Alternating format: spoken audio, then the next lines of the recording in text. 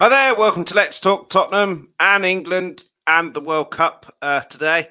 We're doing Premier League preview, but obviously England played earlier, so we'll be talking about that and the World Cup and all the issues that are going on there as well. I appreciate Wales are playing, so a lot of people will probably watch this on the replay. Thank you for doing that, and if you are watching live, thank you very much. Here with Ben.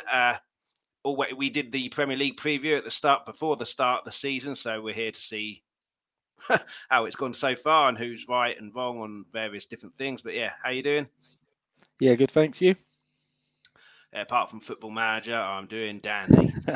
But yeah, quite a good break to come on here rather than carry on with that and probably get fired. But anyway, yeah. So let's start off the World Cup. I mean, it is a World Cup, and generally it's talking about football, but football isn't the talking point with this World Cup. And I mean, Harry Kane, Gareth Bale were going to be wearing the One World armbands.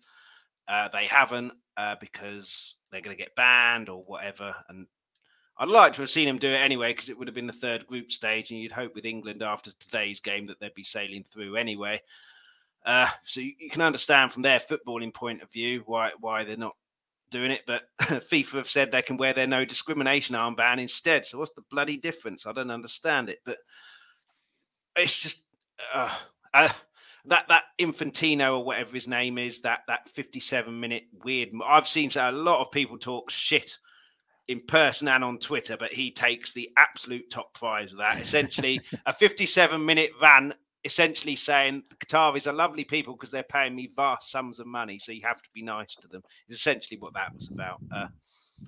And a lot of the pundits obviously saying it's out of order and it's really bad and the human rights and everything like they should be saying, and then people criticizing them saying, well, you're taking their money going out there. But I guess there's something to be said that they are watched by, certainly the BBC coverage, watched by a massive worldwide audience. So raising those issues on TV is going to reach a lot bigger audience than them just saying it on Twitter at home. But I mean, where do you stand on the whole?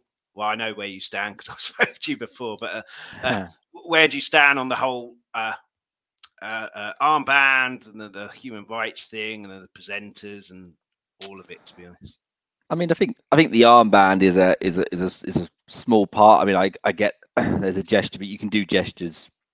I quite like the fact that England did the kneeling down. That was quite.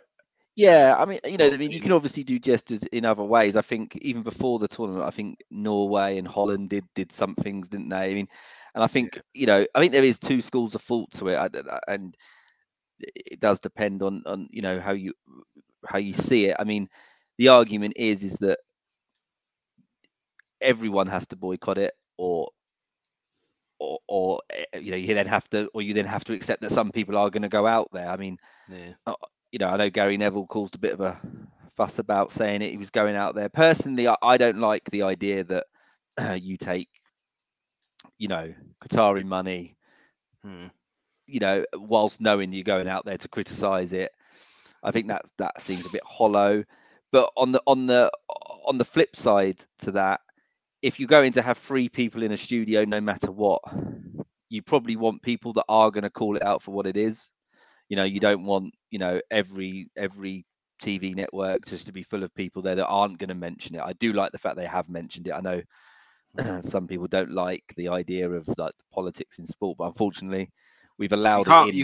You can't get away with it in this. Yeah. It's not like sport shouldn't be interlinked with politics. It's politics shouldn't be interlinked with sport. So now that you've let people own football clubs who are political people, you can't now get away from that. That decision has been made a while back, And I think in this as well, one of FIFA's mottos is football is for everybody. But when you're saying football is for everybody, and then saying, but if you're homosexual, you can go out there, but it's probably not safe for you. It's just or even if you just want a beer. I think the thing about the beer is as well, like, I don't think anyone would have said, if they'd have said a year ago that will be no alcohol, that's their country, that's fine. But to say it so late, and there's talk that in hospitality suites, if you paid the big money, you can drink. So, So I mean, again, it's just like a hollow thing. If you've got got the money to pay for it, then Prosecco will flow. If it's if you're down in the regular seats, you can't. I mean, you're there to watch football. I like a beer as much as the next man, but not for £12.50. I don't. I'll have some water. No, very much. yeah, But yeah, I mean, you keep telling me how your beers fill up from the bottom. That's your... Yeah, that's Tottenham. It's £6, which is extortionate, but it's not Qatari level. But yeah, I just think all in all, it's obviously a bad choice for a World Cup. That Infantino bloke, I agree, it was a weird. I mean, him saying he got bullied because he had red hair is ever so slightly different. That, you got bullied for having red hair rather than being imprisoned because you're gay or have no rights because you're a woman. It's just complete. It just shows, I think, the complete massive gap now between the rich and the poor. In the rich people now, not all of them, obviously, because there will be some that can relate, but in the majority, and certainly with Infantino, has no acknowledgement of what poor people go through, and certainly in this, of what gay people go through, of what women go through, of what migrant workers go through.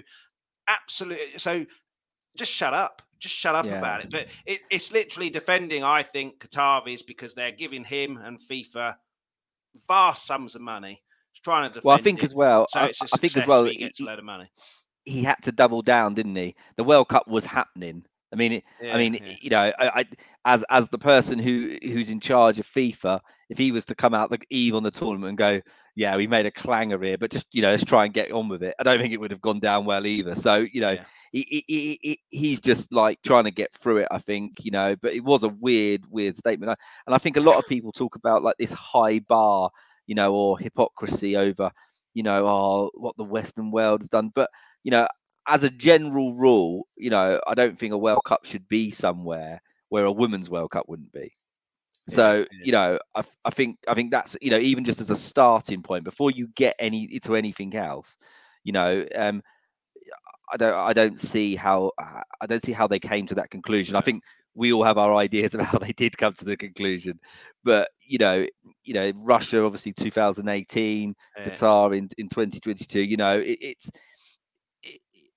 I don't know if you've seen that documentary on Netflix about FIFA, but it is really enlightening. I'd recommend anyone to go watch it, because my understanding of FIFA was that it sort of got more and more corrupt recently.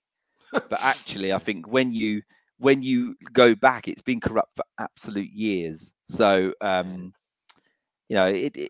think it's going to change. I think the way that they vote for these things is it's an invitation for bribery, an invitation for corruption. So I don't think it will change anytime soon. But here we are. It's just, it's worth saying as well. I've said it's a ridiculous World Cup, a stupid World Cup, but yeah, I'm watching it. So people saying that these people are hypocrites for going out there and taking the Qataris' money, they're probably the same people like me saying it's a ridiculous World Cup, it's a stupid idea. Oh, let's put BBC on and watch the football. So the only difference is I'm not taking any Qatari money. I'm not buying England shirts, which are also made by people on £1 a week or £1 an hour or something like that. But I think unless everybody boycotts it, I mean, this One World, One Love armband, if 50% of the nations agreed to do it, and they were all the big nations, and then it was agreed, if you book us, that's fine. If you send us off, that's fine. We will walk off the pitch and go home, and then you don't have a World Cup anymore because it's against all the lower, that would damage television ratings, damage tourism and everything like that. And that would send out a big statement, but it's never going to happen. It hasn't happened now, which is unfortunate. But I mean, we could go on and on and on and on about the World Cup and how it's terrible and everything like that. But let's move on. And thank you to everybody for watching as well. Please hit the like, please hit the subscribe and the notification bell as well. Really helps the channel. But there was some football today. England versus Iran, 6-2. Yes, we conceded 2 goals against Iran. One was a ridiculous penalty. I mean, if that's a penalty, Harry Maguire gets one in the first half. I don't think I've ever seen a game where it's been almost half an hour injury time. The concussion protocols as well. The captain of the team chucked some water on the goalkeeper's head to wake him up. Down for 15 minutes, 14 minutes, comes on within 2 seconds. Substitution. I need to go off. Just bizarre. VAR yesterday in the Qatar game, ridiculous. That's going to be front and centre, isn't it? That's going to be the star of the World Cup in a very bad way, in a World Cup that's already rife of criticism, quite rightly so. But in terms of England, people say, yeah, it's only Iran. But the amount of times we've struggled against poorer nations, and I know we conceded 2 goals, but the game was done and dusted by then. I think it's just a case of game's done, take your eye off a little bit because the game's done. And it was like a training match, really, which still isn't acceptable in a World Cup. You've got to keep your concentration. But it was nice to see us just, I think the first 3 goals went in within about 10, 15 minutes of each other game was done. So it's nice to see us putting teams to the sword like that we should be beating rather than struggling against them. And it's a World Cup as well. You don't get anything. I remember 1990, Cameroon beat Argentina in the first game. Argentina got to the final. Can't discount anybody, but it was a good performance by England. Saka scoring, which worries me because he's a guy with loads of confidence anyway, top of the league in England, which we'll get to. And he's going to get even more confidence and probably fire them to the title and then I'll have to go into hiding. But he goes off. Rashford comes on, gets a goal. Grealish gets a goal. Kane didn't score any, set 2 up, so he's still contributing. But what did you think of the game? Yeah, I thought we were really good, and I don't really buy into the whole like it's just Iran. You know, Iran are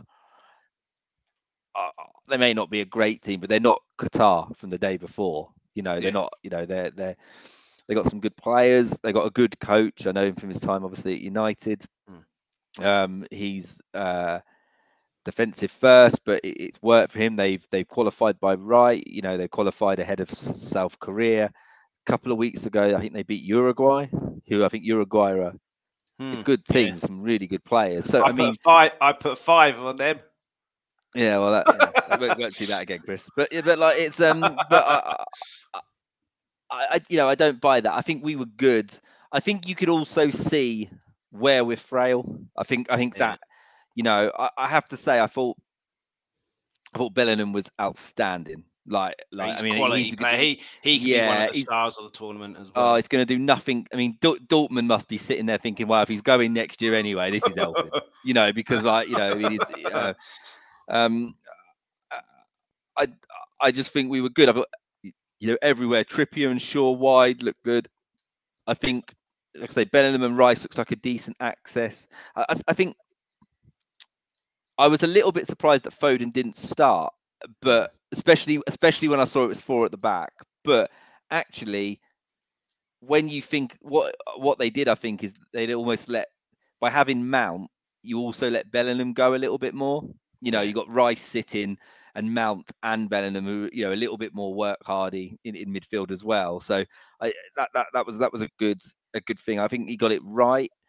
I think you know, I thought Kane was really good up front without getting his goal. I mean, his flick to Sterling when Sterling ran into trouble. That flick was just look easy. Wasn't easy. But I think even for the goal, which goal was it? Was it Rashford's one, or was when he crossed it? Was it where he just turned a long ball into a goal, Kane? I can't remember which one it was. It was just a hoof up the pitch. He backed in. I think it was that one. Gave it to Rashford, and Rashford. You know, he turned. You know, and we've got a host of players, England. Like some of them aren't even in the squad. Where 1-on-1, if you get them 1-on-1 with fullbacks, wide players, you know, we're going to have some success. So I think I think what was pleasing for me, 2 things. You got Callum Wilson there, who got some game time. So if you need something different up front, it's been a long time. Being Kane that is a staple in that team up front. It's been a long time since we've had someone different of equally effectiveness.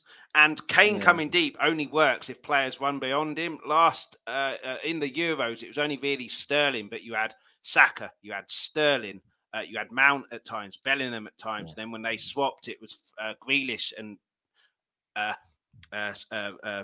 Rashford. So Foden and Rashford, and that just instantly makes us look much more attacking and threatening. When you've got Kane dropping deep and no one running beyond him, it has to go back. But so for me, it was very pleasing. Southgate's labelled as a defensive manager, but we looked like we were just going to score every time we went forward today. Yeah, no, I know it's Iran who was sitting back, and if we get to Brazil, who won't be sitting back, it'll be very different because we will have to defend a lot better and can't go gung ho. But like I said, we normally sit back against these so-called weaker teams. But so I think you could see. I was very pleased that we looked attacking and looked like we were going to score today. Yeah, I mean, I was chatting with some friends in a WhatsApp group before the game, and I think one of the what started the conversation was, I think I put in there something like, "Surely we're not going to play three at the back against Iran, are we?" And I thought. So I was really pleased when I saw four at the back. I was obviously, pleased to see some of the personnel in there. I know he's got I know Southgate's got a bit of pelters from a few for sticking with some tried players who maybe aren't in form, but those players have never really let themselves down for England. So and I think today you could see why he picked the players. A lot of people were a bit surprised that Trent didn't play, but again, you've got Trippier, who's the informed right back in the league. I don't think anyone would question that at the moment. Solid as well, isn't he? There's an element of if you get behind Trent, he's not good defensively, and this is the first game. This is the first game. You haven't got one leg in the second round now, but you've really put yourself in a good position, and certainly with a 4-goal plus goal difference. But if you beat USA, you're basically through now, and then you can experiment against Wales. But I think Trippier and Shaw are comfortable inside as well. That kind of new fashionable thing where fullbacks sort of come a little bit inside. I thought Shaw's ball for Bellingham was brilliant. Again, and he's been doing that for United now for a couple of years. Trippier on the same. We know that Trippier can deliver from his, obviously from previous internationals, even going back as far as when he played for you guys. So, I think. Delivery isn't a problem there, and both of them are better defensively than, say, a Trent or whatever. Yeah. So, and then Stones and Maguire, you could see from set pieces why Maguire's in the team. Straight away. He was my only concern with their goal being that he kind of went to sleep and let him run past him. And before you say anything, if Dyer was in instead of Maguire, it would have been exactly the same. No. I agree. I agree, and I think that's as well. So that is our weakness, I'd say.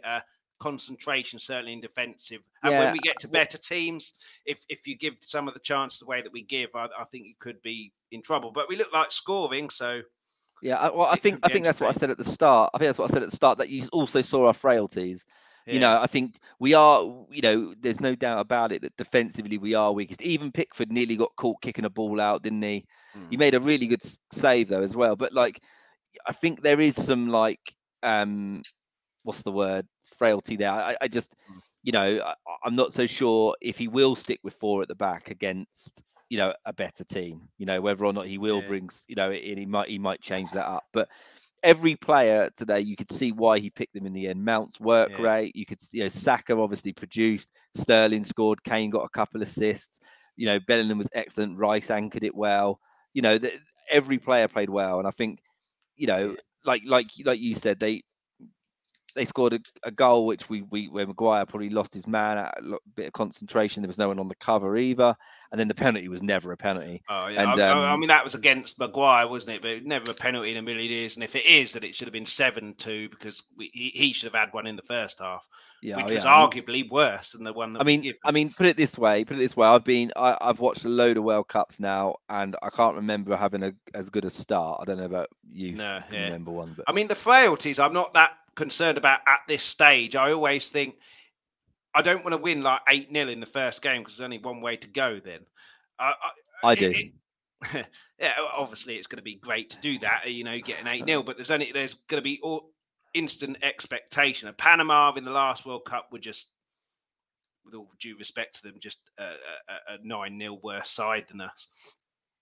But yeah, I mean, conceding a couple of goals, there's things to work on. You don't want to also get into the mindset of, we've won 8-0 in the first game, 2-0 in the next, 5-0 in the next one. We're unbeatable here, because that can cause complacency. You want to have things to work on and be wary of, and then progress. during a tournament. Obviously, well, I think 1970s Brazil were the exception to that rule.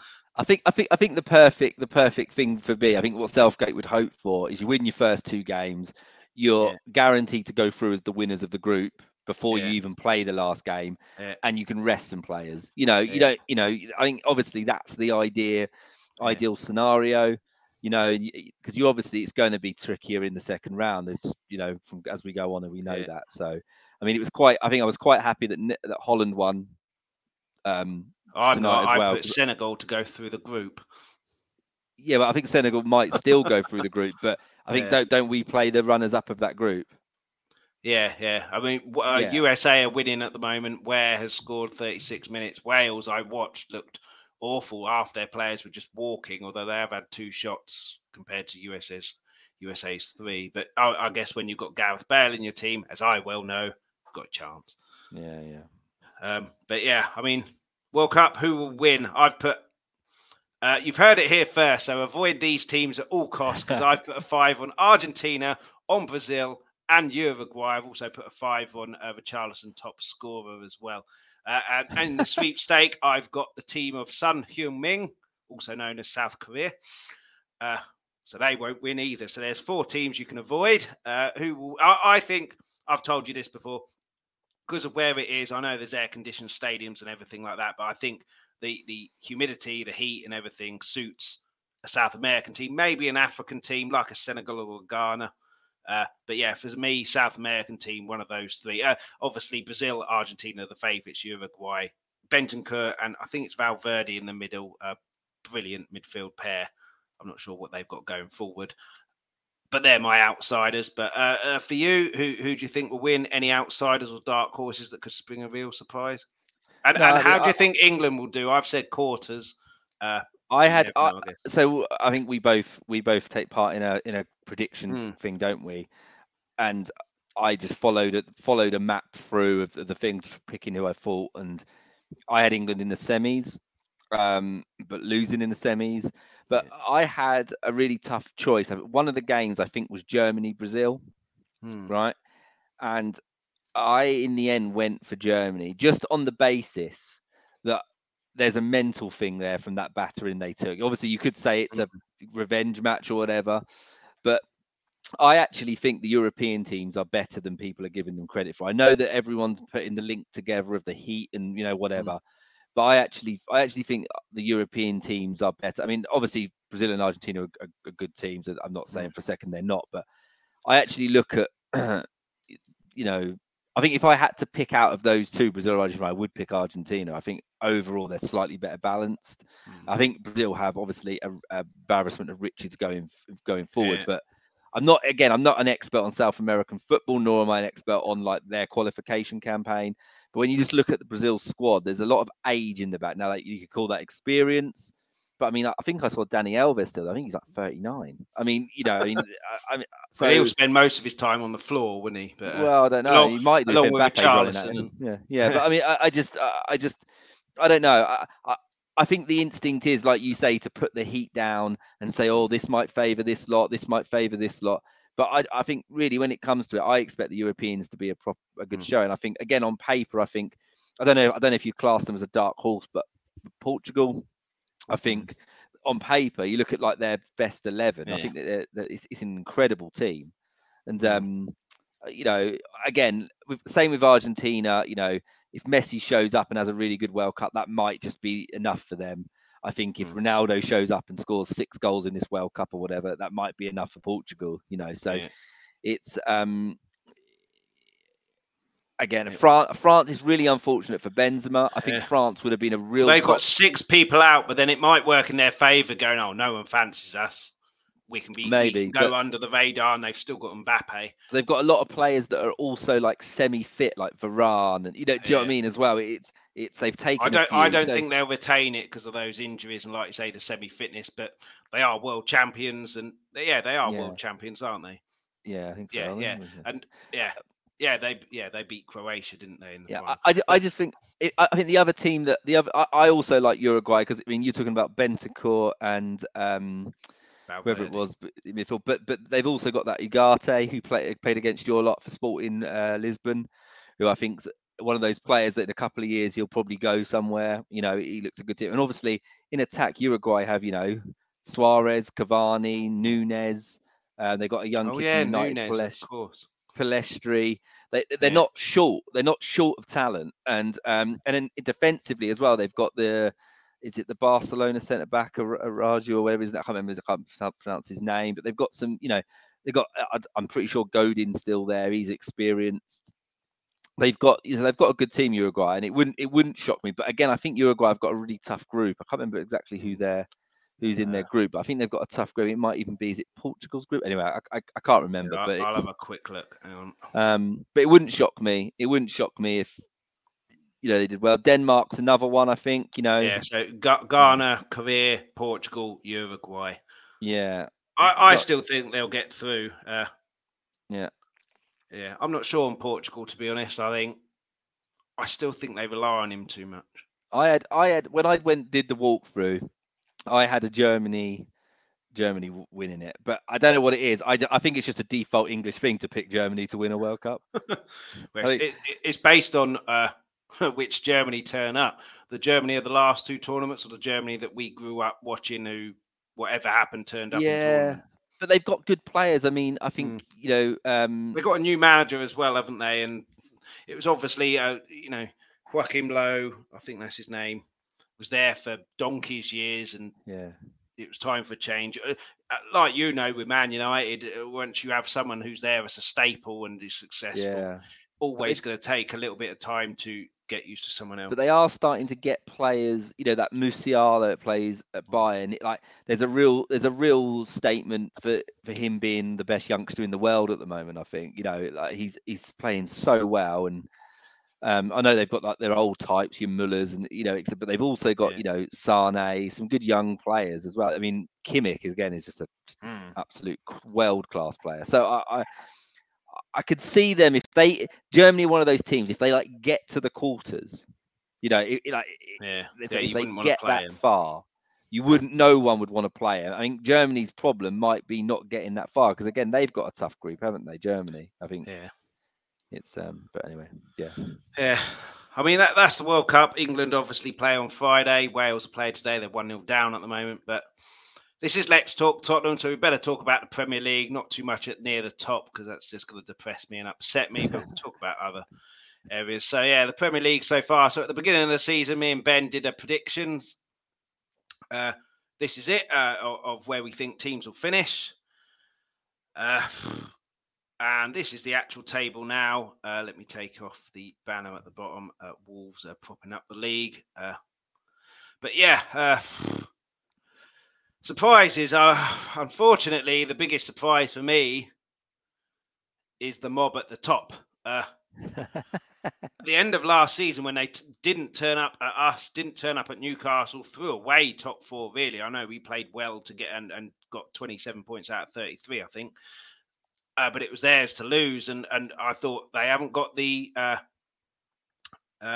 character, the mentality and character and leaders there to if the going gets tough. But top of the league, 5 points clear. I'm really concerned and worried that they're going to win this bloody league. I'm really hoping this World Cup really derails their momentum. But I mean, have they been the biggest surprise for you? Or no doubt they've been a surprise to everybody, I think. But have they been the biggest? Yeah, I think they have. I still am kind of almost waiting for it to burst, though. I mean, when they came to Old Trafford early in the year, they were very good against us, and we beat them. And I can remember thinking then, God, that's a proper Arsenal performance. That was like, Wenger days, where they used to turn up and they used to play brilliant football, and we used to kick them a bit, and then we used to go out the other end and score. But obviously, as a United fan, having the possibility of someone other than City and Liverpool winning it, I'd rather them, to be honest. I bet you would. I bet you would. Obviously, City are going for the third in a row. I think only United have done that in the Premier League era. Yeah. I don't really want them to do it. And at the start of the season, I can remember having a conversation on another podcast about saying what would be the preference, them winning it for the third time in a row, or Liverpool, because I think everyone only saw those two teams winning it. And and no one came to a conclusion of what they'd prefer. It was just like, hey, but I think most people would prefer City to have won it. But I don't see Arsenal winning it. That's the only good news I've got for you. I don't see it because I think. Well, the betting man would say City and Haaland, wouldn't they? But I mean, we saw what happened with Leicester. Leicester weren't the best team in that league that season, but momentum, confidence. Yeah, it does I mean, they're definitely the surprise. I think them and Fulham for me, I would say are the two surprises. Yeah.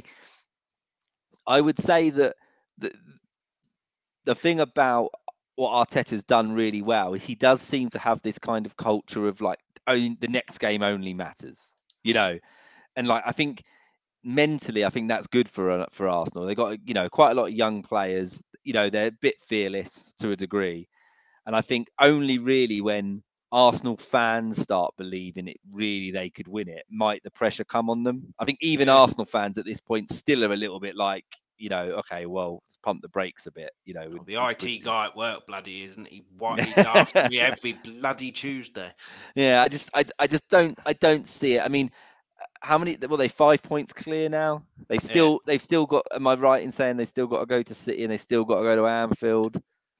Tottenham. They've got to go to Tottenham. They've got some tough games. I mean, I watched them against Chelsea. We'll come to kind of surprises, good and bad, in a bit. But I mean, Chelsea are awful at the moment.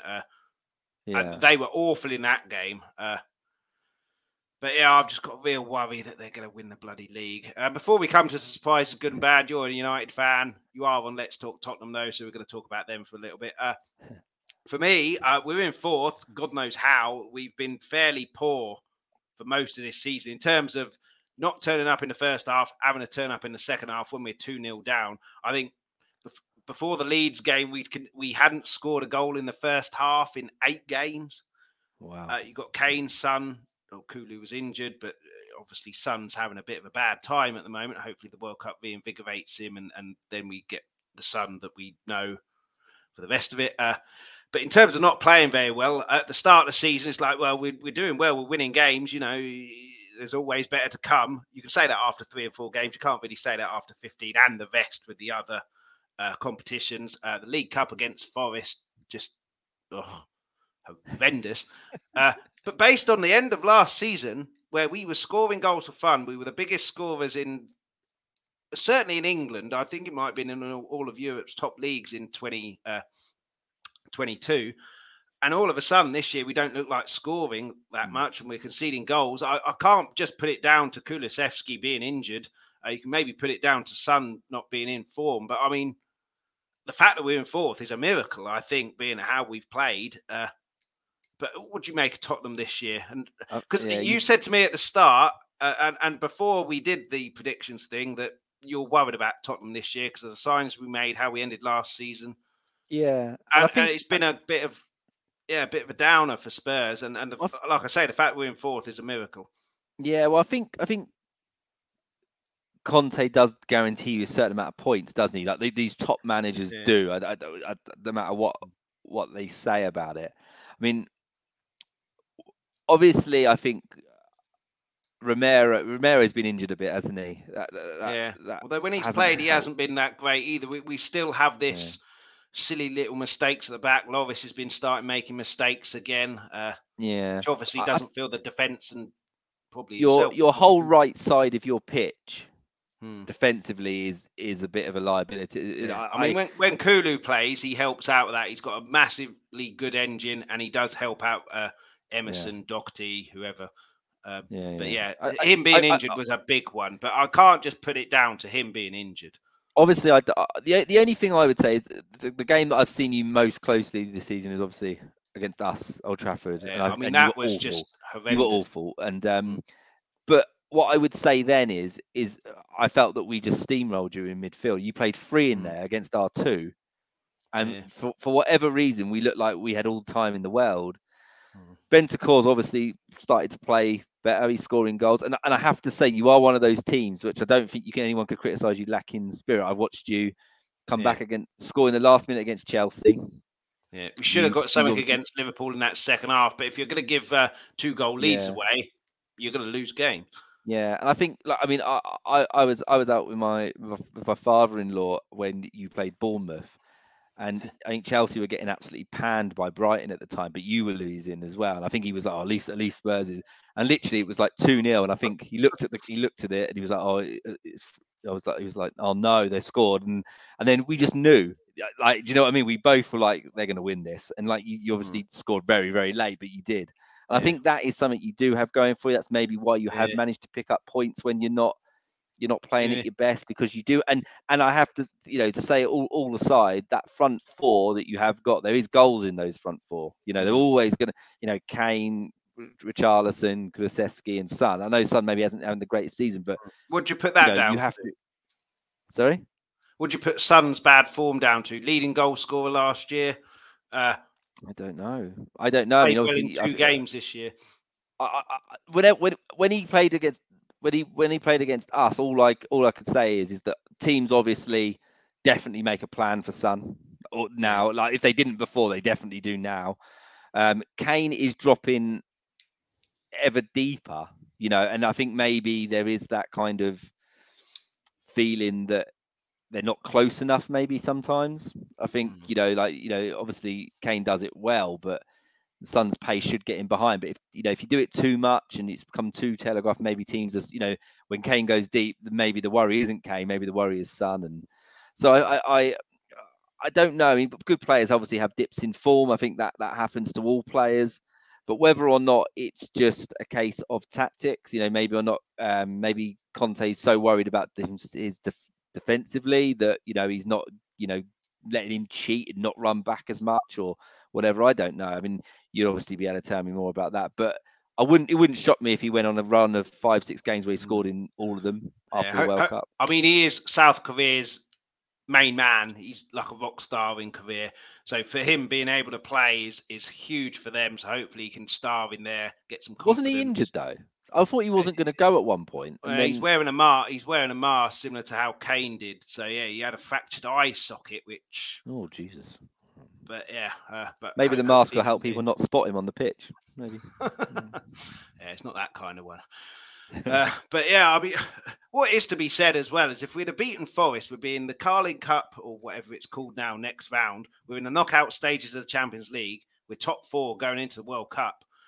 So. In that respect, we'd have all taken that, but before the start of the season, we'd have probably taken knockout stages, Champions League, and 4th in the league. I think one of the issues is we're 4th in the league; they're 3 places above. Yeah. If Arsenal were below us, I think we'd be a lot more stuff to work on. But the poor play and the negative play. You mentioned your game. I thought we turned up, or Conte sent us to turn up. Do not lose mentality. And your second goal, Bentancur's jogging around, letting Fernandez run past him. And I think a negative mentality like that allows players to shirk responsibility in the sense of, oh, he's run past me, one of the defenders will have him. Whereas if you've got a positive mentality, it's, well, they might have him, but I can get him, so I'll get him now. And certainly with the second goal against Liverpool, it was a terrible header, but I think negative mentality, I'll give it to Lloris, he can sort it out. Positive mentality, my ball, hoof it. But having said that, if you're going to head it back, make sure you head it back and make sure it gets to the goalkeeper. But I don't think the mentality helps. And then in the second half, when we're losing, positive mentality, and we look so much better. Obviously, the other team have a lead to defend, so we'll sit back a little more and invite us on. But yeah, last year, certainly that last game of the season when we had to just get a draw against Norwich and we go and beat them 5-0, get an early goal. It was attack, kill the game off, sort the game out, then you can defend. So something's changed, and I'm not sure what, but I think if Arsenal were down in 5th or 6th, I think we'd be a lot more positive about Spurs at the moment. And they're top of the league and clear, I think that's probably angering Spurs fans, certainly angering me and worrying me. I think that plays a part in Spurs fans not being happy at this stage. I think as well, it's a problem in style, isn't it? Because they're playing well, they're playing good football. Yeah. It's one thing. They're going out to attack teams. They're going out to beat teams. They're going out to attack teams, put teams under pressure, get an early goal, kill the game off, then go and sit back and just run the game down. Yeah, I think it's one thing. It's one thing, obviously, if they're playing good football in 5th. like Arsenal have for so many years or whatever, but now they're playing good football and it's working and they're winning games with style. So it's obviously tough in that respect. But like you said, the only thing I would say is obviously going into the Champions League knockouts is fine. I just wonder, like in terms of the league, whether it might end up being a problem. Possibly, yeah.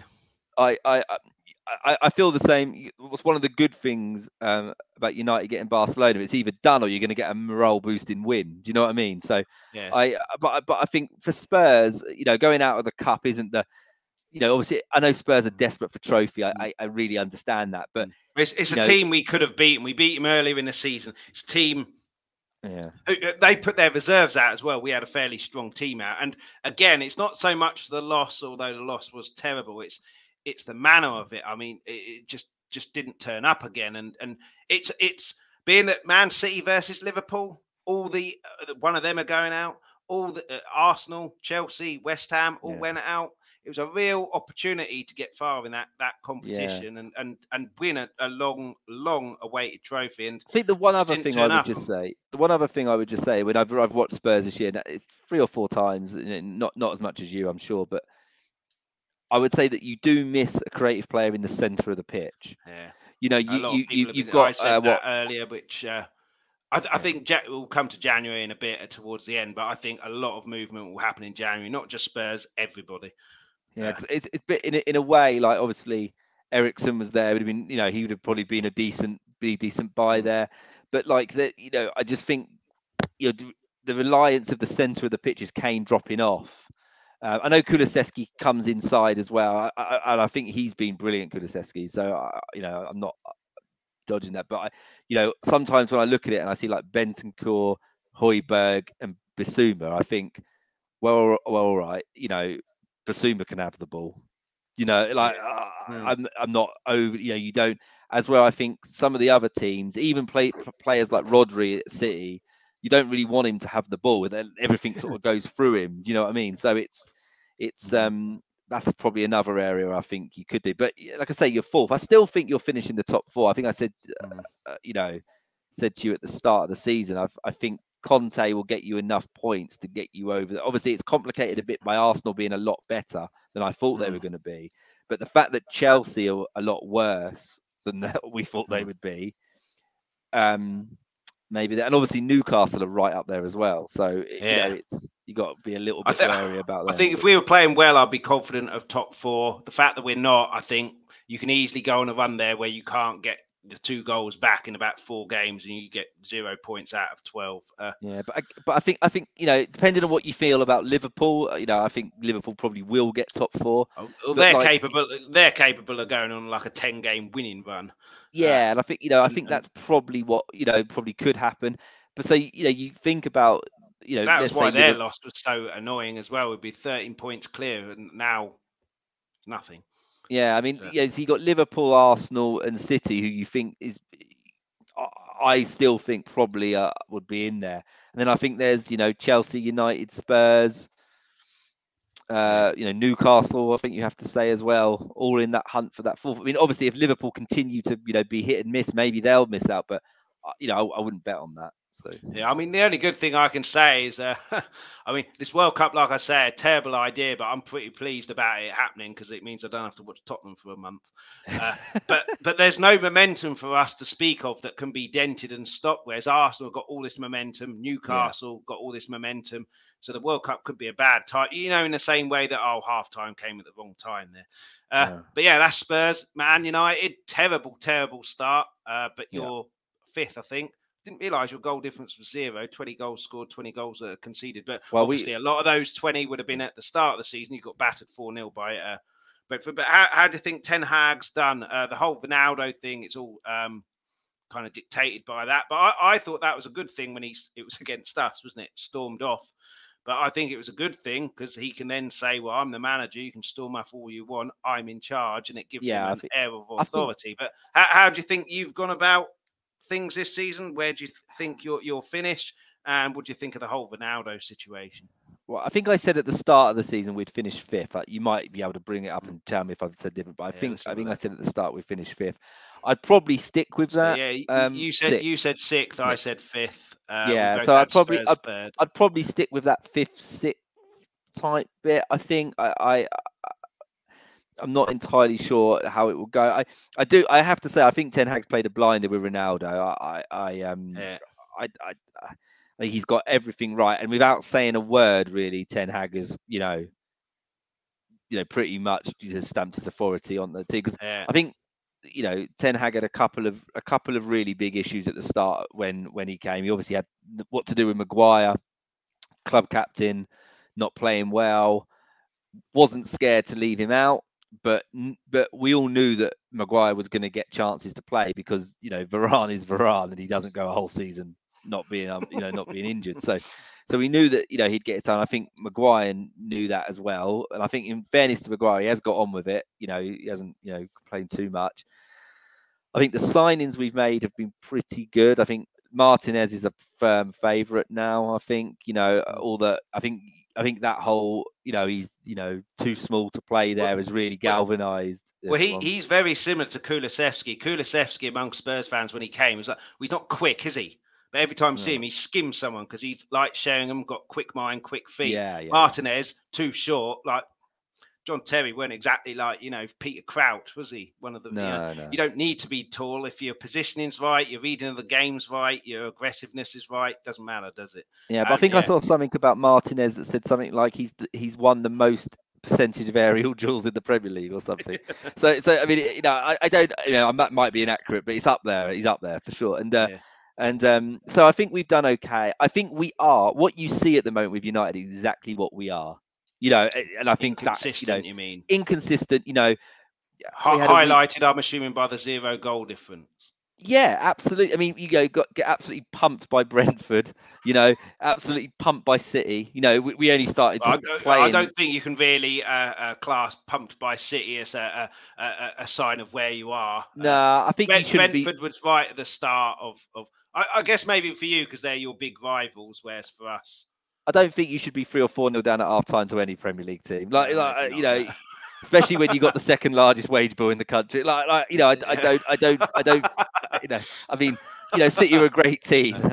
Fair play, but 1 or 2-0 down at half time, you can maybe say, okay, whatever. But it was a shambles.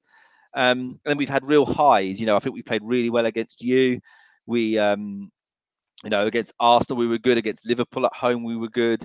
He does seem to be building something at home, which is a little bit better. And then away, we're really struggling though. So we're on a bit of form. Go to Villa, get in again. Not pumped, but they deserved their win, Villa. And it just halted the momentum. I think that weekend as well, a few teams dropped points, and I think if we'd have won, we'd have been like third, and it just stalled it. We did really well to beat Fulham. Obviously, Garnacho's coming into the fray. Real talent. But obviously, United lack a striker. I don't think there's any. I don't think anyone who watches football would be able to see that. We're definitely short a striker. But I don't know what we do about that because I look around and some people say like Tony or whatever, but I'm not 100% sure he's good enough for United. He's going to be banned soon as well, isn't he? Yeah, fitting really well at our club. But it's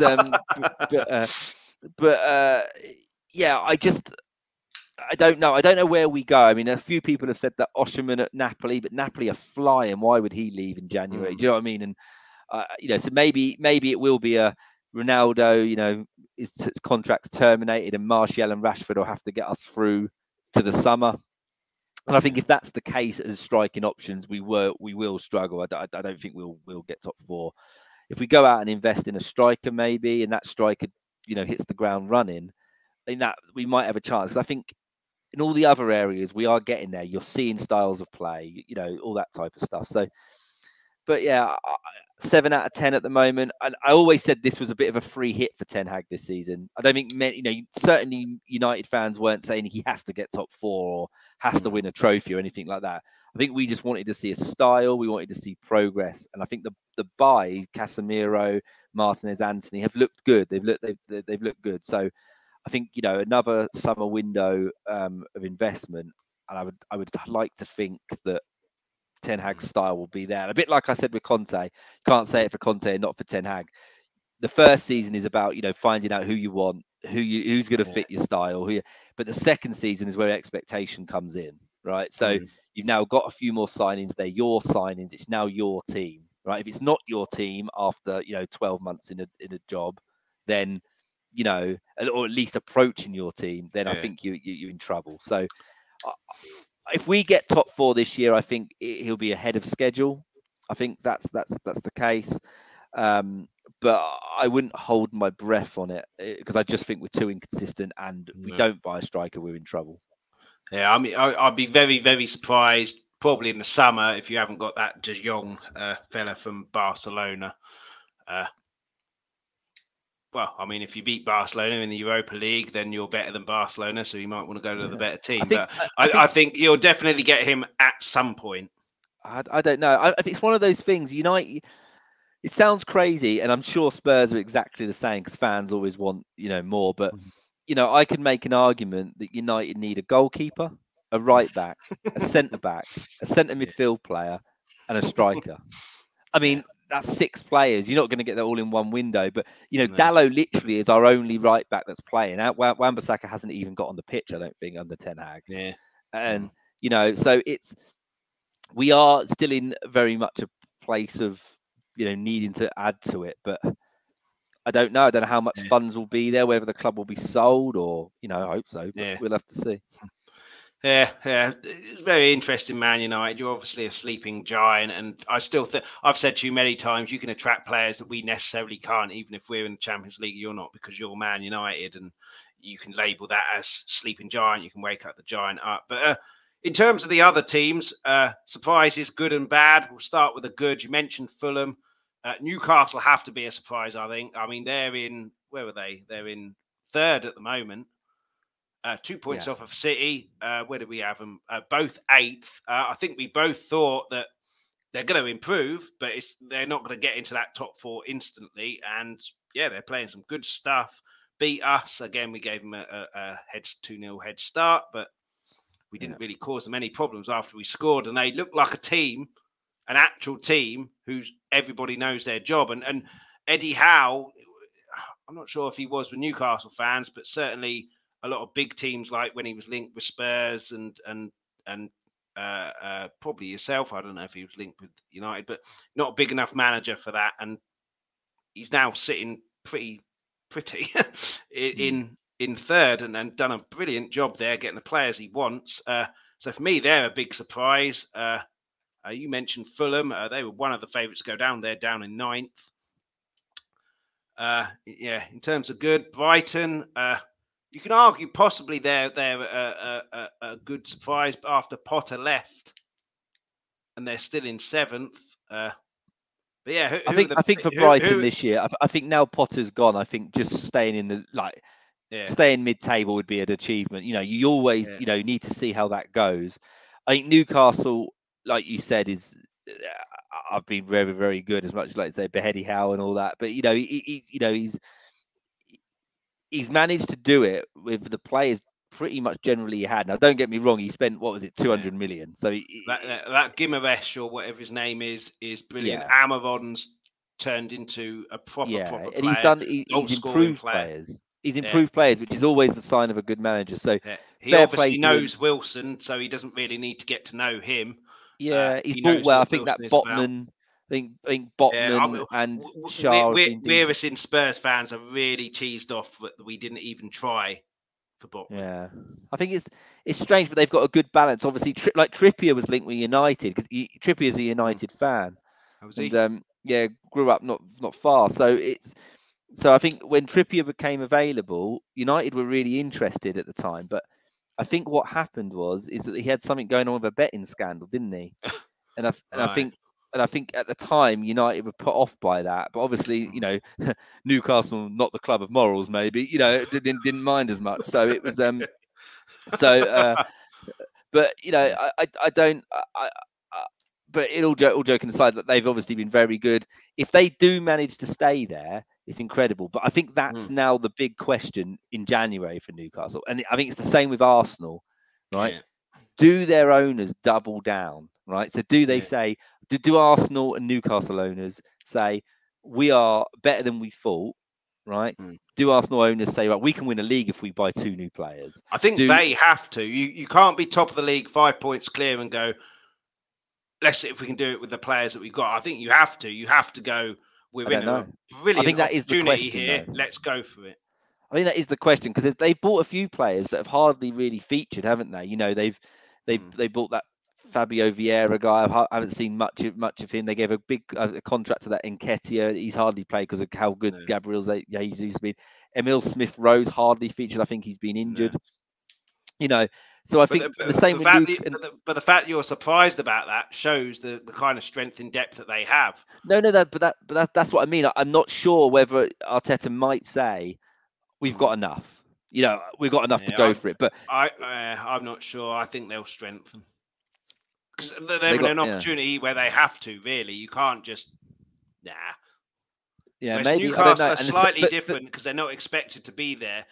And they could spunk a load of money on this player, that player, this player, that player, and disrupt their team. So yeah, they could.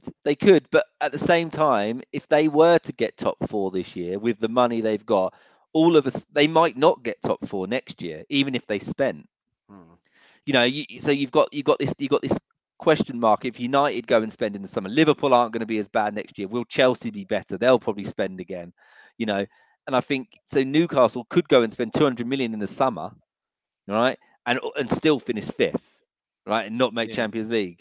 They could go and go spend 200 million in January. I mean, I don't know about the FIFA fair play rules. Maybe they can't, but let's say they can spend 200 million in the summer in January, and they can somehow extract the players they need, and they do finish top 4. You might argue that it's worth it, because then in the summer you got a better pick of players as well. So I don't know, but I definitely think Newcastle, Fulham, and Arsenal are the ones that have been the surprises in terms of the ones that have been. Well, let's look at the bad. I can tell you now, your favourites, Liverpool, will definitely be one. Chelsea, of my favourites, Chelsea. Although Potter started off really well at Chelsea, and it's all gone really downhill. Look at that. Last 5 games, 2 draws, 3 defeats. Wolves, who are at the bottom, I predicted them in the bottom 3. Like I said, I thought they didn't score that many goals, but they didn't concede many. Sell Cody, conceded a lot. Southampton, changed their manager. Everton, I thought they'd be around there. West Ham, I thought after last year, in Europe for the first time, they still maintained their kind of European push all over the place at the moment. They're the kind of big ones for me. Liverpool, Chelsea, West Ham. But for you, the bads, who have been far worse than we thought. Yeah, well, I think I would definitely agree with Liverpool and Chelsea. I think I'd have had them as staple top 6. Absolutely no way out of those. Top 6. Liverpool, I would have, if you'd have come to me and said they wouldn't finish in the top 4, I'd have laughed at you.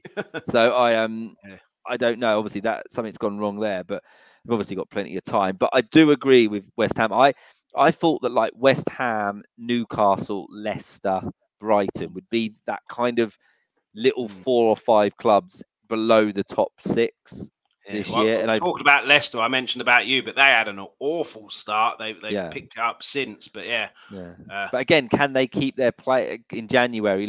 For example, if someone like Newcastle went for Maddison in January, given the fact that they're supposedly they didn't sign hardly any players in the summer, did they? Because apparently, I don't think they signed anyone.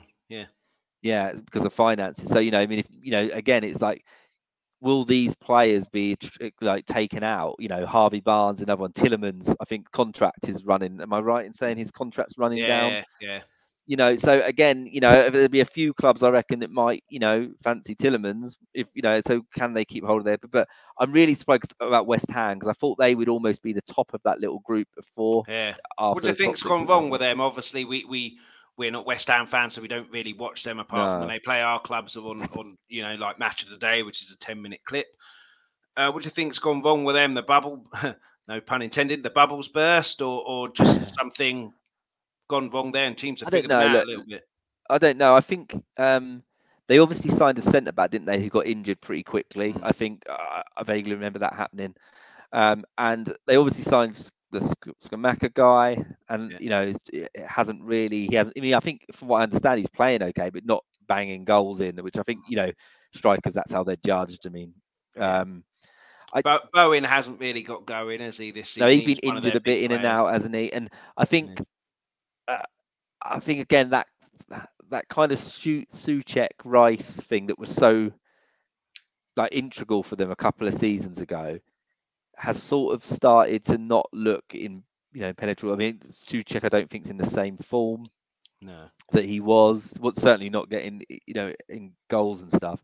And obviously, there is this question mark always about Declan Rice and when he's going to leave. So they obviously lost Mark Noble as well. Not that he was playing, but he was obviously a good character around the.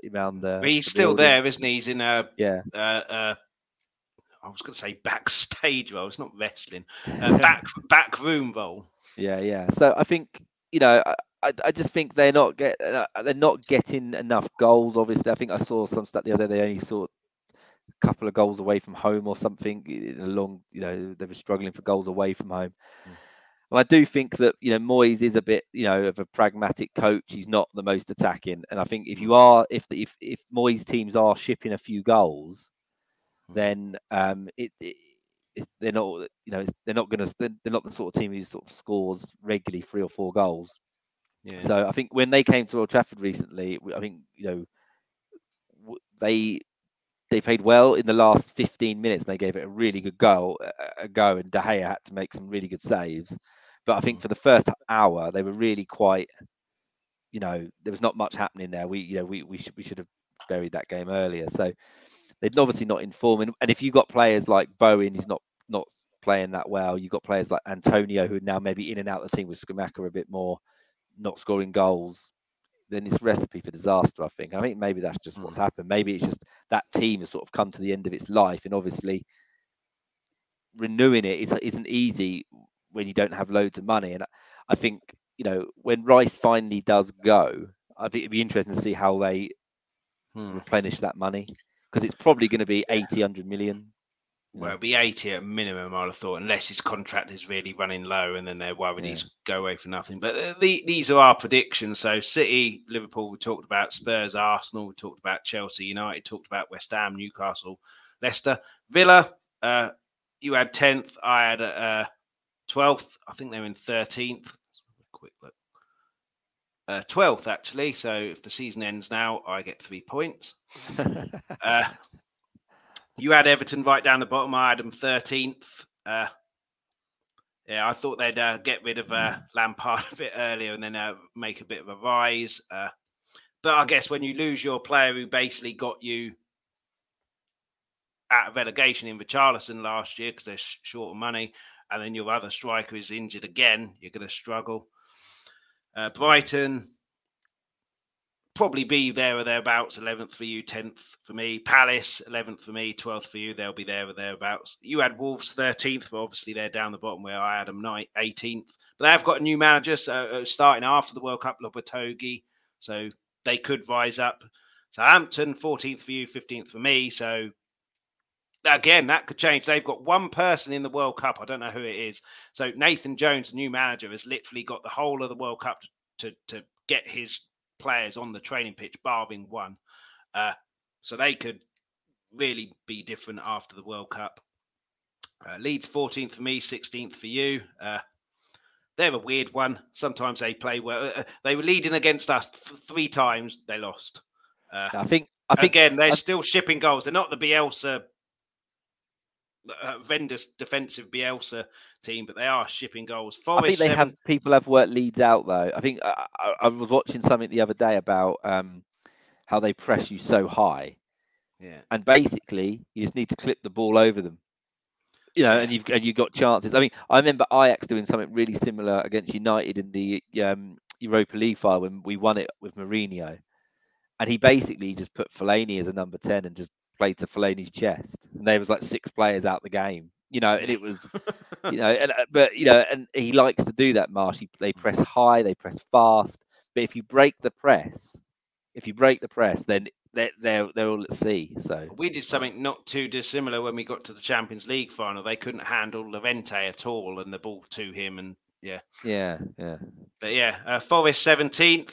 Where are they? I think they're 18th, aren't they? Yeah, they're 18th. But it's going to be, do they get relegated or do they not? I don't think they'll get anywhere near like 10th or anything like that. But again, they're kind of got used to the 74 players that they brought in.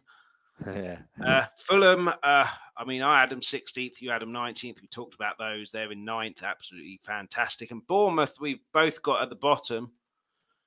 Where were they? They are 14th. Yeah, 14th. So I feared for them and said they're down when they got done 9-0 at Anfield. Get rid of Scott Parker then and there, and then it's O'Neill, isn't it, who's come in. And they played well against us in that first half, and then we decided to turn up and they just sat back. I still think they bring that league back up again. The current places, what are they? So they're just 2 points off 3 points off relegation. So I still would say that they are banging trouble, Bournemouth, because look at the goal difference. I know they got hit for 9, but and I think when you've got, what I would say about Wolves and that, I feel like they will get out of it. Wolves, maybe I'm wrong.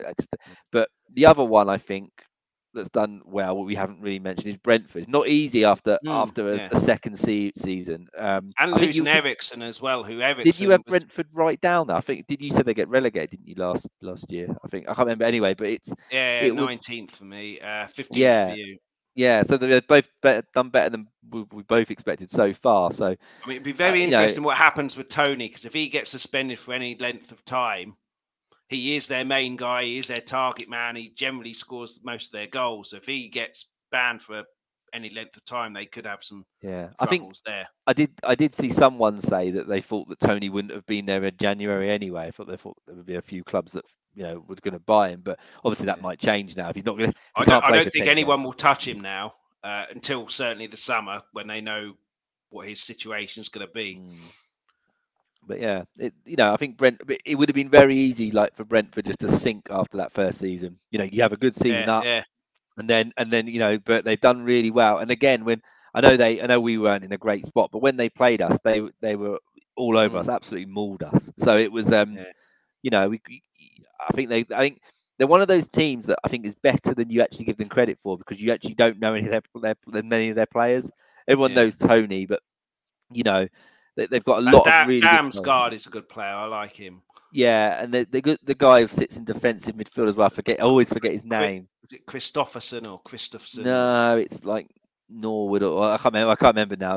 But he was really good against us, and they got some real pressing monsters in that team. That Jensen guy. They really, really go after you. So I don't know. I feel like they're that sort of team. And obviously beating City away recently, that is a hell of a result. Yeah, no one saw that coming, did they? But last kind of point now, what's to come? This is going to be very, very difficult, because I think there'll be a lot of movement in the World Cup.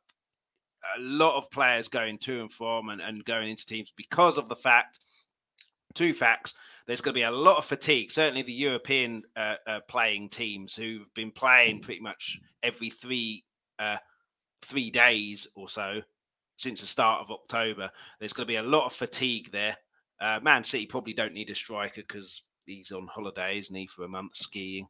Yeah, he's getting a nice rest. He needed it, didn't he? Mo Salah, the same. Luckily, we've got Kulusevski. Sweden didn't qualify, so he's having a rest. But if Kane plays long into that World Cup, same with Son, they're going to need a rest. So we'll get. Or if they get injured. Yeah, absolutely. I think there'll be a lot of fatigue amongst the World Cup playing players come March, and fatigue brings injuries. And also the fact that a lot of players, that James Ward-Prowse, Maddison were linked. But if James Maddison goes to Spurs, for example, there's no guarantee he's playing straight away. And when there's a World Cup on, I want to be playing week in, week out to get my way in. Now the World Cup finishes. Now, okay, there's not a tournament until 2 years. I can force my way into a new team, and then in 2 years, I'm on that plane. Yeah. Same with James Ward-Prowse. So I think a lot of business didn't really happen, and Bergwijn left us because he wanted to get into the World Cup team. So he wanted to play regular football. So I think a lot of players didn't go to certain clubs because they weren't guaranteed to be getting into that first team when the World Cup was, August, so 3-4 months away. Whereas after the World Cup, I think a lot of players will be more willing to move and sit on a bench for a little bit and force their way in. And so I think there could be a lot of movement then. So I would be very surprised. You mentioned him earlier, Maddison. I'll be very surprised if at the start of February he's at Leicester. Yeah. So in terms of what's to come and how teams are going to do, it's very, very difficult, I think, because I think there's going to be a lot of changes in personnel in teams. And like I said, the momentum could be a big thing. Nathan Jones being able to train all of his players on the training pitch for a month, that could be crucial to them. So with all this uncertainty and variables, what do you envisage for the second half of the season? Absolutely no bloody clue, Chris. I don't know. Like, I think starting at the top, I'd expect City to start turning the screw a bit. Just very quickly as well, Wales, cometh the 82 minutes, cometh the Gareth Bale penalty, 1-1. 1-1, good. Well, it's a good result for England if that stays a draw. So sorry. So I think at the top, I'd expect City to really start, applying the pressure to Arsenal, and see how Arsenal stand up to that. I think it'd be interesting to see how Chelsea pick up, whether Chelsea and Liverpool specifically. Can Newcastle carry on? I think these are all questions that we don't know. I mean, I don't know how many players Newcastle have got the World Cup, but like, for example, if Bruno Guimaraes or whatever got injured on international duty. I think he's Brazilian, isn't he? And they've got embarrassment of riches in those going forward and the strikers. So Martinelli's at the World Cup for Brazil, but he probably won't get a huge amount of game time. Yeah, but I mean, Bruno Guimaraes is competing with Fred, so I think he might play. And and Almiron, is he at the World Cup? Is he Spanish? No, he's Paraguay, isn't he? So he's not in it, so he gets a big. Yeah, so I think that's the biggest questions for me is, can Arsenal carry on? I mean, if Arsenal win the next 3 games after the World Cup, then like you say, the momentum's back again, and and I think so that'd be interesting. I'll be crying, yeah. Yeah.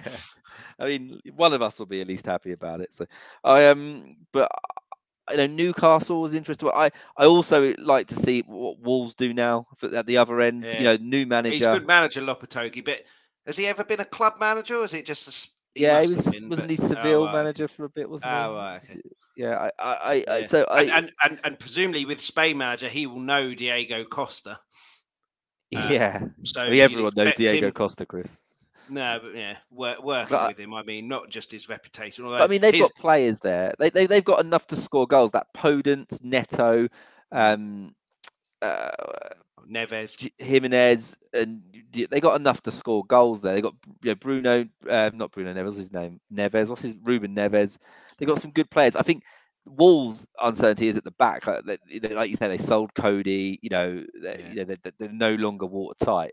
But yeah, I mean, I don't know. I mean, again, signings. I think like you said, signings and injuries are going to be. I mean, fatigue. I agree, fatigue will happen, and maybe a bit of loss of form for some players. But I think the real cripplers for teams will be injuries, and big, and signing. I think injuries like strains and stuff will happen because of fatigue, which is a cause of fatigue and playing too many games. No, I agree. I think certainly as well, when you've got European competition starting again, presumably in February, you've had the. I mean, that's one blessing in disguise, isn't it? The Carabao Cup that ends in February, they've got to fit in God knows how many rounds from December to February, so we don't have that. Yeah, and also as well, I think been moved back as well. I mean, there's a possibility that both United and Spurs will be out of Europe. It's not. But I do think that those teams that end up out of Europe, like, I'm a bit surprised Arsenal still prioritise the Europa League at this point. But it's those teams that come out of Europe earlier, in theory, should do better in the league. It's like you say, with the congestion of the fixtures, it should help. So there is silver linings there. I take that point. But I just think injury. Again, you can go through pretty much every team, can't you? If Spurs lost Kane, if Arsenal, lost a Saka or a Jesus or something, like that. Would that they Saliba, he's been superb. Saliba, I don't like saying it for Arsenal players, but Saka, been superb. Martinelli's a great player for them. His goal against you, which was obviously disallowed, didn't look like he was ever going to miss when he got in. I know it was given offside marginally, but he didn't look like he was going to miss and sign of confidence. And if they get one of the injuries to one of those, Odegaard as well is playing well. I would say like who a team's going to sign at the bottom to give them a boost as well. Forest surely can't sign any more players, but like 2 or 3 more maybe, but I don't know. And so I think from a Spurs point of view, I think if you could just find some sort of creativity from the central point and get Romero back and maybe a right back, I'm assuming you need. I don't know Spurs that well, but what's happening with Jed Spence, I don't know. I saw something today on his Instagram. He's taken all mention of Spurs off of there. So I don't know what's happening there. But Emerson, I'm not sure I've seen a worse footballer in terms of crossing in my life. And I've played 5-a-side where I pay to play. We need so many more things. You said it with United, but Lloris is 34. Forster, our backup's 34, 35. So we need another goalkeeper. Eric Dyer, I like Eric Dyer. He ain't good enough. If you want to be getting top 4 every year and then progress to win things, Eric Dyer ain't good enough. Romero's good enough. Injuries, but Davinson Sanchez ain't good enough. So that centre back, we need someone there. Sessegnon, not good enough. I think he's got a crippling confidence issue. But again, if you want to get top 4, you can't be carrying passengers. So you've either got to get that confidence going or leave. Perisic has been a bit underwhelming. He's 34 as well, so we need someone there. We have got that Udogie at loan at Udinese, who's supposed to be tearing it up in Italy in his 19-20. So I'll be amazed if he's not in our starting lineup next year. I think midfield we're all right. But if Kane gets injured, is Richarlison the answer? Don't think so. I think that is the one thing I'd say about United. But there'll be a lot of teams like that, though, don't they? If Mo Salah got injured, for example, they haven't got Mane to fall back on. They've got Nunes. No, I agree. I agree. If Van Dijk gets injured, we saw what happened. How many seasons ago that was? Alisson the same. Yourself, Bruno Fernandes. If he gets injured, Yeah. See, the thing is about United. I think this is having a go at United. I don't think really there's one player that I think is so incredible that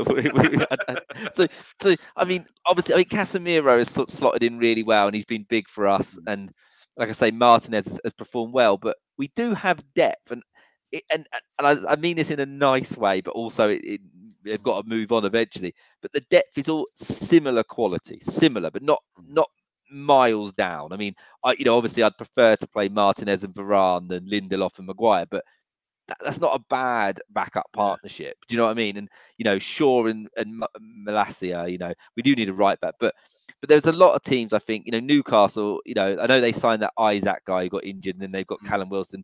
Who scores the goals if Callum Wilson, goes down and Isaac's not around? And if Almiron gets injured, he's been a revelation this season. Yeah. So what I would say is my feeling for the top 4 now is City, Arsenal, Liverpool, Spurs. That obviously has changed from what I had said at the start, but I still think those. I think those were the 4 I had, weren't they? I think those were the 4 I had, just in a different order. City, Liverpool, Spurs, Arsenal. Yeah, I still think we both had that slight different order. Yeah, I still think Liverpool the wrong way around. I still think that they will be the top 4 teams in the league. I just don't know what order, and I think Newcastle is basically in there with United, Chelsea, in that kind of group below trying to nip into the top four if one of those top four don't play well. Well, I mean, Newcastle are well in it. I mean, it's slightly different. We're 3 points clear of you in fifth, but you've got a game in hand. So argue the toss, and it's 15 games each. You win that game. 29 points is fourth and fifth. Newcastle on 30, Man City 32, Arsenal 37. But obviously, you've got to win that game in hand. Liverpool are just behind you, 22 with a game in hand. So if they win that, they're 4 points off the fourth. And Chelsea are on 14 as well, 21. So only a point behind Liverpool, despite their fairly atrocious last 5 games. But again, if teams are playing bad like Chelsea, they'll probably be quite glad for this World Cup to be here. It's like, right, let's regroup. Let's regroup back in December, whenever it is, and let's go again and stop. We stop this rot for a month. Whereas teams like Arsenal probably don't really want the World Cup to be there. They don't want that disruption. No. Probably same with Newcastle. But yeah, and teams like Southampton are probably loving it. Certainly with the fact, like I said, they've only got one player there. Same with Palace; they've only got one player going. I'm not sure who. Do you think now, as it stands now, if you were betting on Spurs, where would you bet they'd finish? I don't know. Spurs are a weird one, aren't they? If we can pick our form don't you think there's a lot of teams like that this year? Do you not think outside of like Arsenal and We're City? Slightly different, isn't it? Because I obviously watch Spurs every game. So when I say we're not playing well, I know the fact that that's generally 90% of the time, whereas other teams might not be playing well, but I only see that every now and then. But I think Kulusevski back for us is huge. He's 22 and he's very quickly became one of our most important players, certainly going forward, because I said we played negative. He's the complete exception. It's just, I don't think I've ever seen him play a backwards pass apart from kickoff. Yeah. Gets the ball, tries to skin someone, has a shot, has a cross, and that then filters down to the rest of the players. And if you've got someone like him who, you'll know this from when you had, Beckham and Giggs raining crosses in for York and Cole. If you know the cross is going to come in and it's going to be quality, you're going to make that run into the box. If you've got Emerson, who he should be a rugby player because they always go high, and if he can aim it right, he'll get like 3 points every time. So if you've got him raining crosses in, it's like, what's the point?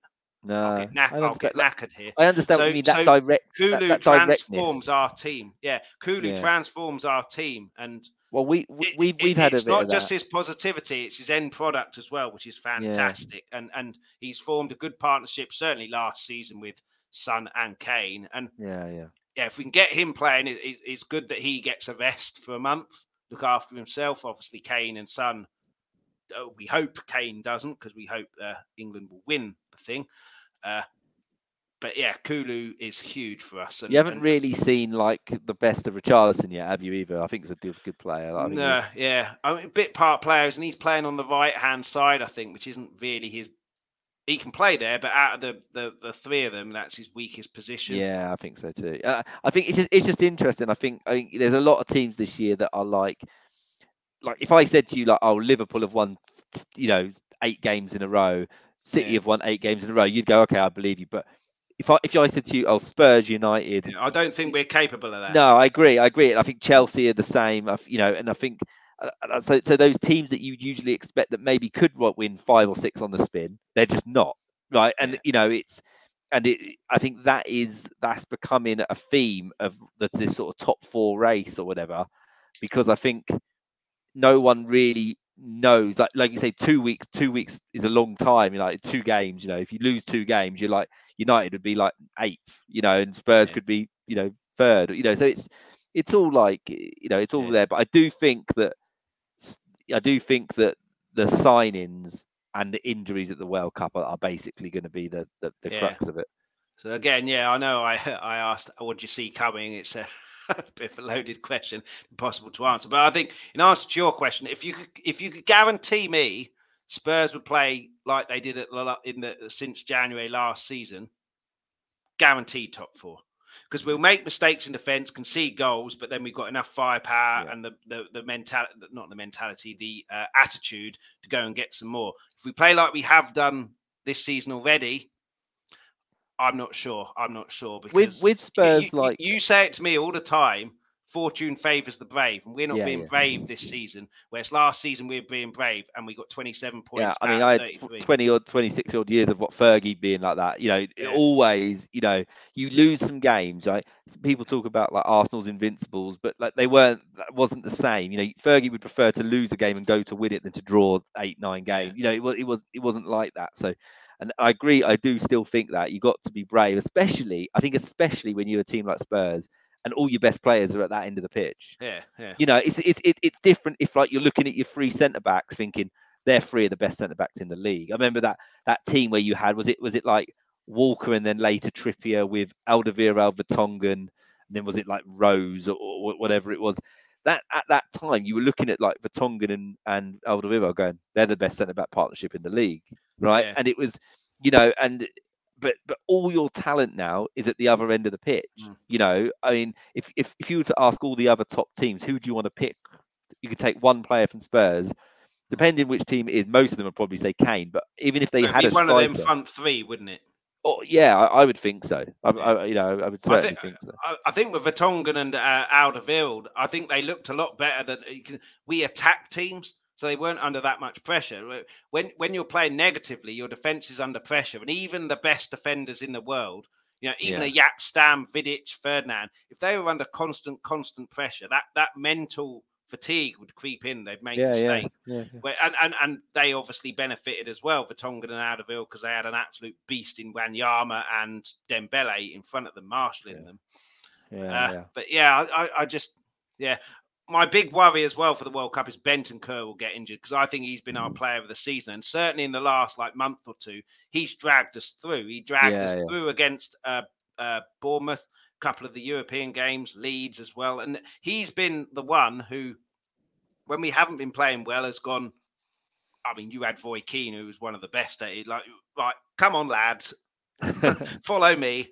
And he's been brilliant. So if he gets injured, we could be in trouble as well. I know I mentioned Kane, Son, Kulusevski are our big players, but if he gets injured as well, I mean, Kulusevski gets all the headlines from January because he's scoring goals and assisting goals. And apart from the last month of Premier League and Spurs play, Bentancur hasn't. But he's been a revelation. I think against you last year when Ronaldo won it for you, that was his worst performance, but I think his most important performance, because it was a very early reminder, right? You get time in this league, you don't in the Premier League. And he's been a revelation this season. So if he gets injured, we could be in trouble. They've been really good signings, I think, both of them. I like. It goes to show as well. You get all these Spurs fans going, "Oh, we haven't spent 150 million. Like, we didn't spend 50 million on those two. You don't need the money. It's about scouting and who fits into your system." And they're always the ones that you love, aren't they? As well, the ones that sort of don't cost you. I don't know. It's weird, isn't it? Like, I mean, I saw a City fan the other day talking about Haaland, and basically their main point was he wasn't as expensive as like 100 million we had to spend for Kane or whatever. He was. So it was.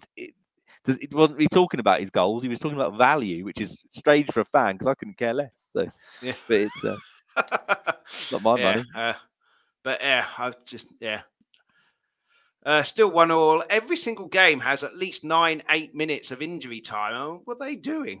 It's probably the right thing. It's probably the right thing. It's probably they're actually counting goalkeepers wasting time for once. Maybe, but I mean, anyway, it's pretty much finished there. I think it's 3 minutes left. So is it still 1-1? Still 1-1? Yeah. In terms of the shots, In terms of the shots, Wales are on top a little bit. 7 shots to 6. They had more on target as well, but apparently they're into added time.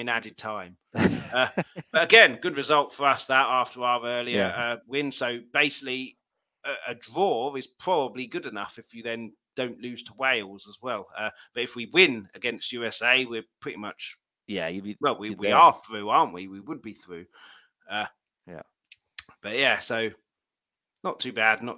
But we pretty much reached the end now. We can carry on talking about the World Cup and what we think might happen in the Premier League with unlimited variables on signings and injuries and everything like that. But it's quite interesting to do these, the preview at the start, the middle part. It's not quite the middle part, but obviously the World Cup is a good break. And then we'll do one at the end, of a review of the season as a whole and see how close we got.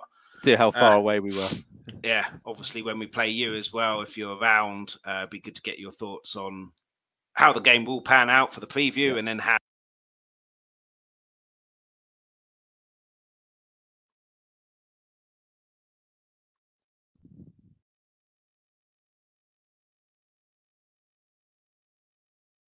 Yeah, so I put myself on mute. Let's just hope Arsenal don't win the league, because I don't think I could take that, certainly with a guy at work who's beef ever since they beat us 3-1. Well, if you need any advice on coping mechanisms for your rivals winning leagues, I'm your man. I do. It's called hibernation. Yeah, I'm your man. All year round, though, not just the winter. But yeah, I think ever since that Aguero goal, I've become a past master. But yeah, and yeah, if you want to follow Ben and get any, I guess, insight into what's happening at United, at btaylor83 is his Twitter handle. No YouTube channel to talk about. But yeah, please hit like, please hit subscribe here. And thanks for everybody for watching. Also hit the notification bell, although I will be taking a break during the World Cup.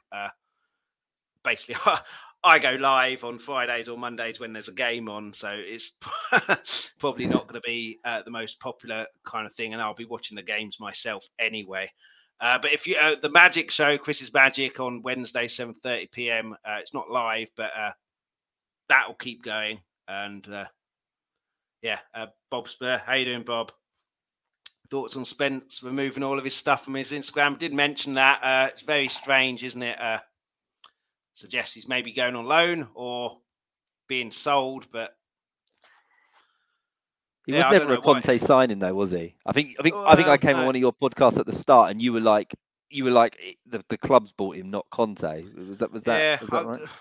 Yeah, I mean, but he is a Conte kind of what you'd expect, a cavaliering going forward wing back, and based on Emerson, who can't hit a barn door can't hit a thing. I just don't understand why he hasn't been given a chance. Certainly against Forest in the Cup, I don't understand that at all. Has he started one game? No, I don't think he started at all. He's come on for bits and pieces here or there. But yeah, I just think it's a real shame. But yeah, I would imagine Bobby's going on loan, and it's pretty much been decided. But obviously, he can't move until January, and then there's, I think, 4 days left after the World Cup finishes until January. So I would imagine he's gone on loan there. Or he was labelled as a bit of a pain, wasn't he? A bit young, so maybe he's just in a bad mood, deleted it all. But I wouldn't read too much into it, I don't think. But yeah, we've pretty much reached the end here. If you're watching the replay, please hit the like. And if you haven't done so already, hit the subscribe. And yeah, the Magic Show will carry on during the World Cup. So that's Chris's Magic on YouTube. This won't... I'm going to have a break. It's not much to talk about. Unless something big happens at Spurs, like, I don't know. It's announced. It's announced that Haaland's had enough of Pep and he's coming to Spurs, and I'll do a show. Yeah, or Mbappe, Pochettino's told him how wonderful London is, now wonderful Daniel Levy is. Have a go. But yeah, I think we play 26th against... Brentford, so 23rd will be the Friday, so I'll do the preview then, so that'll be the next show, unless, as I say, something massive happens at Spurs, but I'm not sure it will. Or if England win the World Cup, I might do one then. Let's talk Tottenham, but based on England. But yeah, cheers, Ben, for coming on. Always a pleasure having you on for the preview, Man United shows, apart from when you win, and the reviews as well. So yeah, and until after the World Cup, enjoy the World Cup. Hopefully England can win. And yeah, slightly differently, but as always, come on, England. Thanks so much for watching. For everybody who joined in the live chat and added comments, before you go, please leave a like and hit the subscribe button if you haven't already. Also, please hit that notification bell. That'll give you a notification every time we're about to go live, and it's all completely free. For those who missed the live show, you can catch this whenever you want on Let's Talk Tottenham's YouTube channel. Please also hit the like, subscribe and notification bell. And everybody, please leave feedback, comments, suggestions in the comments section on the YouTube videos. For those of you who listen to the audio podcast, thank you so much for listening. Anyone who wants that audio podcast, you can pick that up wherever you get your podcast from. We're back Mondays, 7:30 p.m. UK time, and Fridays, 12:30 p.m. UK time. Alternatively, if you go to Twitter at Let's Talk Tottenham, Instagram, Let's Talk Tottenham Podcast, you'll find all the information there. Anyone who wants something a little bit different, also do a magic show. So I do one trick a week, which drops Wednesday, 7:30 PM UK time. Chris's Magic on YouTube is where you'll find that. But in the meantime, come on, you Spurs.